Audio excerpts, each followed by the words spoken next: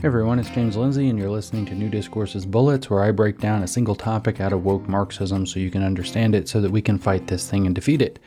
And the topic today that I want to break down for you is this idea of queer education, kind of in a broader sense, but I have to start with a lie. I'm actually mostly going to break down a lie, and just for full disclosure, this is actually going to be mostly me reading from an essay that I wrote and published on New Discourses a few weeks ago called Queer Education is Child Abuse. But the question that we have to begin with is the lie that we're going to break apart, I guess, is it true that queer education or queer theory is something to do with LGBT people? And I didn't say T, and I definitely didn't say Q, because the Q in LGBTQ is queer. So queer theory has something to do with the queer part of LGBTQ. That said, does it have anything to do with gays, lesbians, or bisexuals? Is it really about these homosexual kids and trying to figure out what to do to make sure that they don't kill themselves or have a rough childhood or whatever else, which is the excuse that they give for using queer education? And the answer to that question is no, actually, it does not. Queer theory has nothing to do whatsoever with LGBT anything.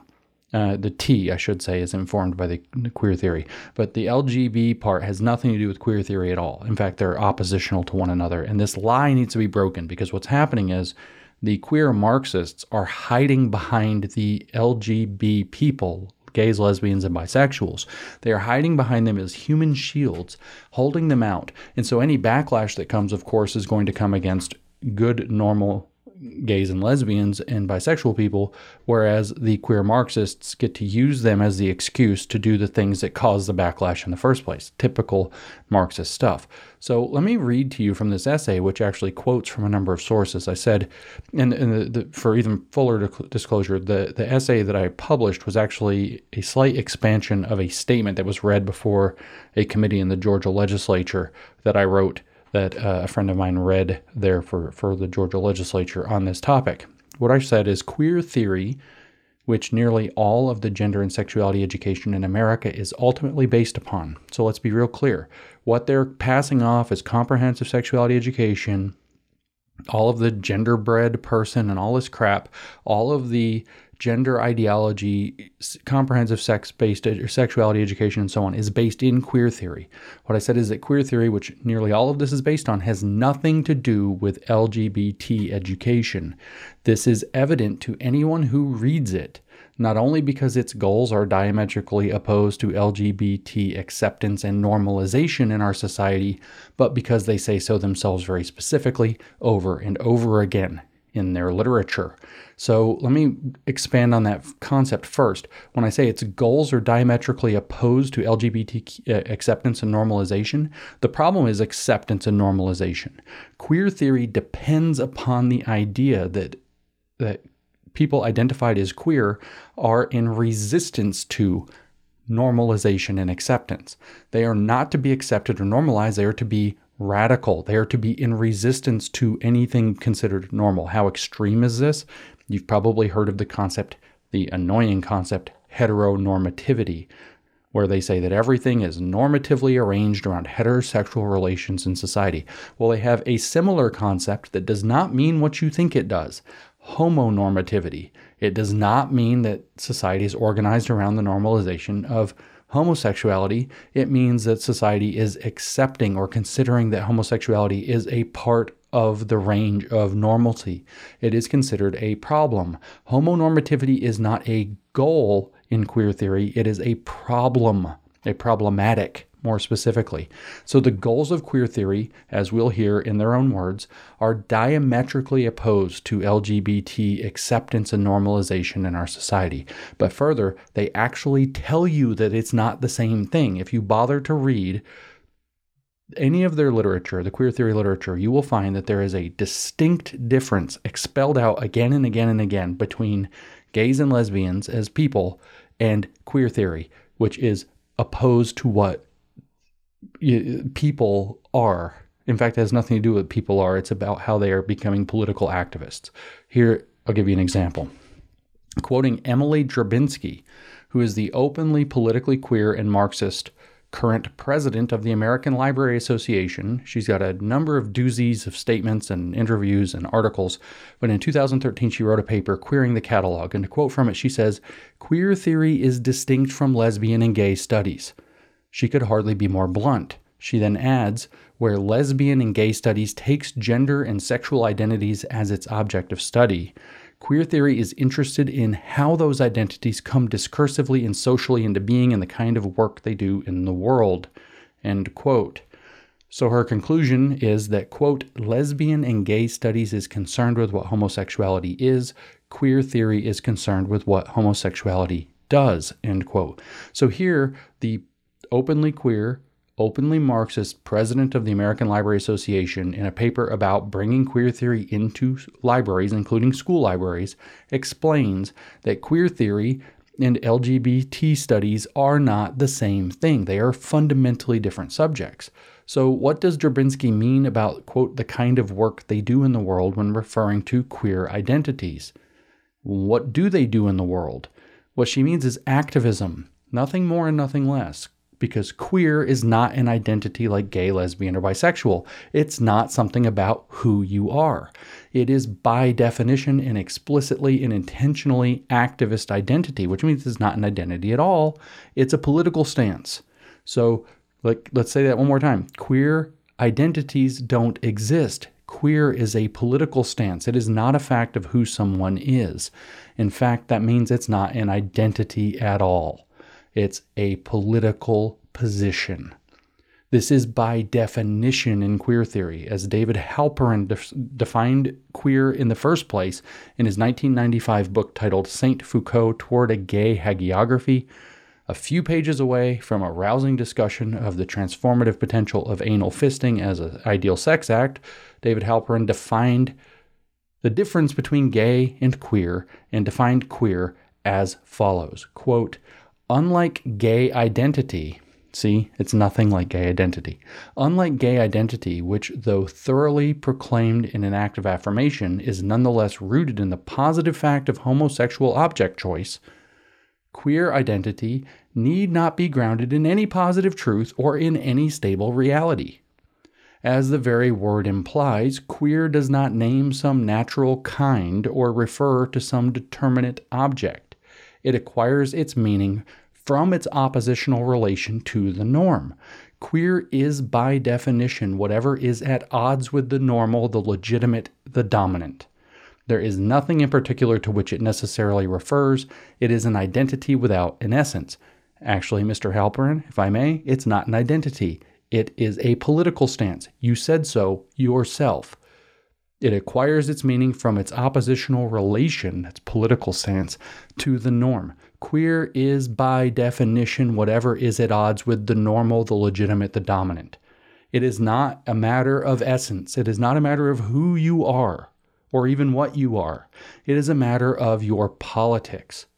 So David Halperin takes great pains to distinguish homosexual being from homosexual doing as a political act and insists that the latter, political homosexual doing, is all of and exactly what Michel Foucault meant by the term, quote, the homosexual, which he often employed. Why do I bring up Foucault? His book was called Saint Foucault. He's lionizing, in fact, trying to canonize Michel Foucault. He's analyzing what Foucault was talking about with the term the homosexual. And what he's saying is that it is a purely political, purely defiant, purely oppositional political identity.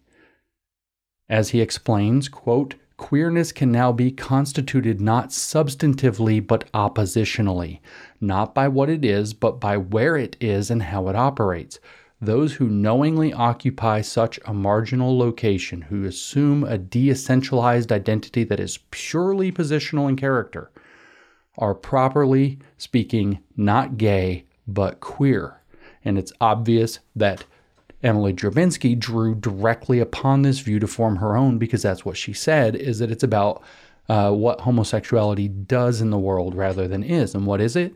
It is a knowing occupation of a marginal location that is purely positional in character. That's what it is. It is a political position, not an identity. So don't let them lie to you and tell you that queer is an identity. Queer is not an identity. Queer is a politics. Queer is not who you are. There are no grounds upon which you could set aside rights based on queer any more than you could set aside rights based on any other particular political thing. All you can say is that people are free to express their politics regardless of who they are. So what is it that queer does, since it's a matter of what, quote unquote, the homosexual, as Michel Foucault put it, or as what Halpern just said, it has nothing to do with gay, but queer. What do queer activists do? What is it that queer theory does? It disrupts. That's what it does. It is disruptive by definition. The definition of queer in queer theory, as we just saw, is that which resists and challenges all norms and expectations of normalcy, all legitimacy, all anything that's considered dominant. I don't want to call it domination. So bringing into education materials based in queer theory, including so-called gender critical perspectives that separate sex and gender in the first place, as though they are something different, is meant to make children activists in a disruptive, destabilizing mode of understanding the world, or misunderstanding the world, really. My opinion, which I think is pretty firmly grounded, is that this has absolutely no place in our educational institutions, which parents entrust to educate, not politically activate our children in a particular line of disruptive, dismantling, marginal ways of acting and considering yourself as being, which you're not being, you're doing, you're acting. So it has no place in our educational institutions, especially when it's happening outside of parental knowledge and approval. Now, you think I'm exaggerating about what's really going on in queer education. Here is what the educational paper, Drag Pedagogy, that's written by a drag queen and a trans educator who published this in a leading curriculum journal called Curriculum Inquiry. Here's what they argued for about drag queen story hours. This is what their paper says about the matter of queer education. They said, ultimately, the authors proposed that drag pedagogy, it means using drag queens as a teaching tool, provides a performative approach to queer pedagogy that is not simply about LGBT lives, but living queerly. See, it's not about LGBT lives. They even have an entire section in the paper where they say it's not actually about generating empathy for LGBT kids. They say that's not what it's about. It's about a performative approach to living queerly. You learn to perform queer so that you can live queer, but living queerly means doing politics as a way of living. The authors elaborate upon this notion of living queerly by stating, quote, it may be that Drag Queen Story Hour is, quote unquote, family friendly in the sense that it is accessible and inviting to families with children, but it is less a sanitizing force than it is a preparatory introduction to alternate modes of kinship. Let me just pause on those words, because I've had a number of opportunities in my professional life so far where people have said that I was a bad person for saying okay groomer or calling out this thing as a grooming facility or groomer schools or whatever else. And I struggle to find a better word than queer education is a preparatory introduction to alternate modes of kinship. What does that mean, where kinship is defined in terms of living queerly? If I can't use the word groomer for that, what word should I use? I have yet to find anybody who can answer that question. I haven't found a single person. In fact, what I get is either sworn at, cussed at, yelled at, or somebody to laugh and say, well, yes, that's true, but don't you think it's dangerous to point it out? And of course, no, I think it's dangerous not to point it out. So what is living queerly? Well, Drag Queen Story Hour, at least, is family friendly in that it is a preparatory introduction to alternate modes of kinship. They elaborate and say, here, Drag Queen Story Hour is, quote, family friendly in the sense of, quote unquote, family as an old school queer code to identify and connect with the other queers on the street, end quote. So when you say that they use coded language, you sound like a conspiracy theorist, but here they're telling you that they are branding their entire program the way they are, and it's explained in the paper that they say that it's family friendly so they can sell it. So they say that it's about empathy for LGBT kids so they can sell it to schools and to cities. And then they say, wink, wink, that's not what it means. We're using queer code to mean something different by the word family. So that's definitely what they're doing.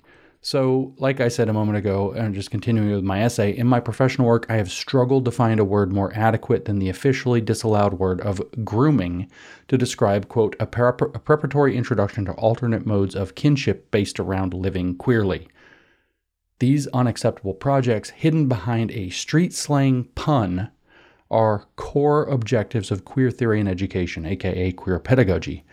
And they describe it unambiguously in their own words, quote, as an art form, they tell us, drag is all about bending and breaking the rules, and so its aims are totally different from a normative classroom, end quote. Why? Because, as they insist, quote, in a broader context, fostering collective unruliness also helps children to understand that they can have a hand in changing their environment, end quote. Fostering collective unruliness, bending and breaking the rules with an adult who's pretending to be the opposite sex and doing provocative behavior in front of children to induce them into alternate modes of kinship and living queerly. We're not allowed to call that grooming, guys. This, they also tell us, allows both drag performers and children to, quote, recognize the arbitrariness of rules, to engage in queer play, and to, quote, feel their fantasies. They also indicate that queer world making is a project based in desire. Well, whose desires are we talking about here? Well, they induce the desires in the children and then say, well, if the kids want it, sex is okay with children because the kids wanted it. That's literally a standard line in the minor attracted person, as they call it, the pedophile, like pro-pedophile literature that's also based in queer theory. Queer educators damn themselves with their own words, so I'll quote them one more time to illustrate just one more core and often repeated goal of queer theory in education. This is explained by Hannah Dyer, a Canadian researcher, in a paper called Queer Futurity and Childhood Innocence. And what she explains is that the innocence of children and the established understanding of child developmental psychology all needs to be queered. In other words, turned into something that supports queer theory. She writes, quote, here I help to illustrate how some of the effective libidinal, that means like libido, epistemological and political insistences on childhood innocence can injure the child's development. Childhood innocence injures the child's development, is what she's saying, and offer a new mode of analytical inquiry that insists upon embracing the child's queer curiosity and patterns of growth, end quote. So what's that about? Well, they tell you this paper's title talks about childhood innocence, but it also contains a section specifically headed with the words queering the child's innocence, which is perfectly in line with what we just heard from drag pedagogy and what those people want, which is perfectly in line with Emily Drabinski's goals of queering the catalog and using the library as a vehicle to do this. Queer theory in education is therefore so destructive that it aims to rewrite the innocence of children as an evil that prevents children from developing, quote, queer curiosity and patterns of growth that we might assume leads them into alternate modes of kinship and living queerly. Because it's about what homosexuality does, not about what people are. Because LGBT has nothing to do with the Q. So none of this is remotely appropriate, by the way. And the inherently activist position that it takes and seeks to instill into our children, literally through damaging them, is in many respects the least of its problems. It is, at the very least, deranged. It is openly hostile to, oppositional to legitimacy, norms, expectations, rules, what they consider to be anything dominant. And that's how it defines itself. So it is at the least deranged, but it is more properly understood as cultic and evil. It is far past time to give these damaging materials and the people pushing them into our schools the benefit of the doubt. We cannot keep thinking that they are trying to help poor little gay Johnny that doesn't have a good life. That's not what it's about. That is an excuse. They're telling you that's an excuse over and over and over again. It is about something else. And it is long past time to say no more, not any of this. It all has to go. The reason is because queer education is child abuse, that queer theory has nothing to do with gay identities whatsoever, that queer is not an identity at all, but a political stance, and it is a political stance openly and explicitly defined as whatever is at odds with the normal, the legitimate, and the dominant. In other words, it is a purely disruptive and damaging political position, masquerading as an ideology, hiding behind vulnerable kids and vulnerable people, and whether they're vulnerable or not, LGBT people, so that it can advance a very radical, damaging agenda, even while being resistant to the idea of those people being considered normal and accepted by society, which is the nominal claim it makes for why it's doing its thing in the first place. It is wholly twisted, wholly evil, wholly cultic, and wholly has to go.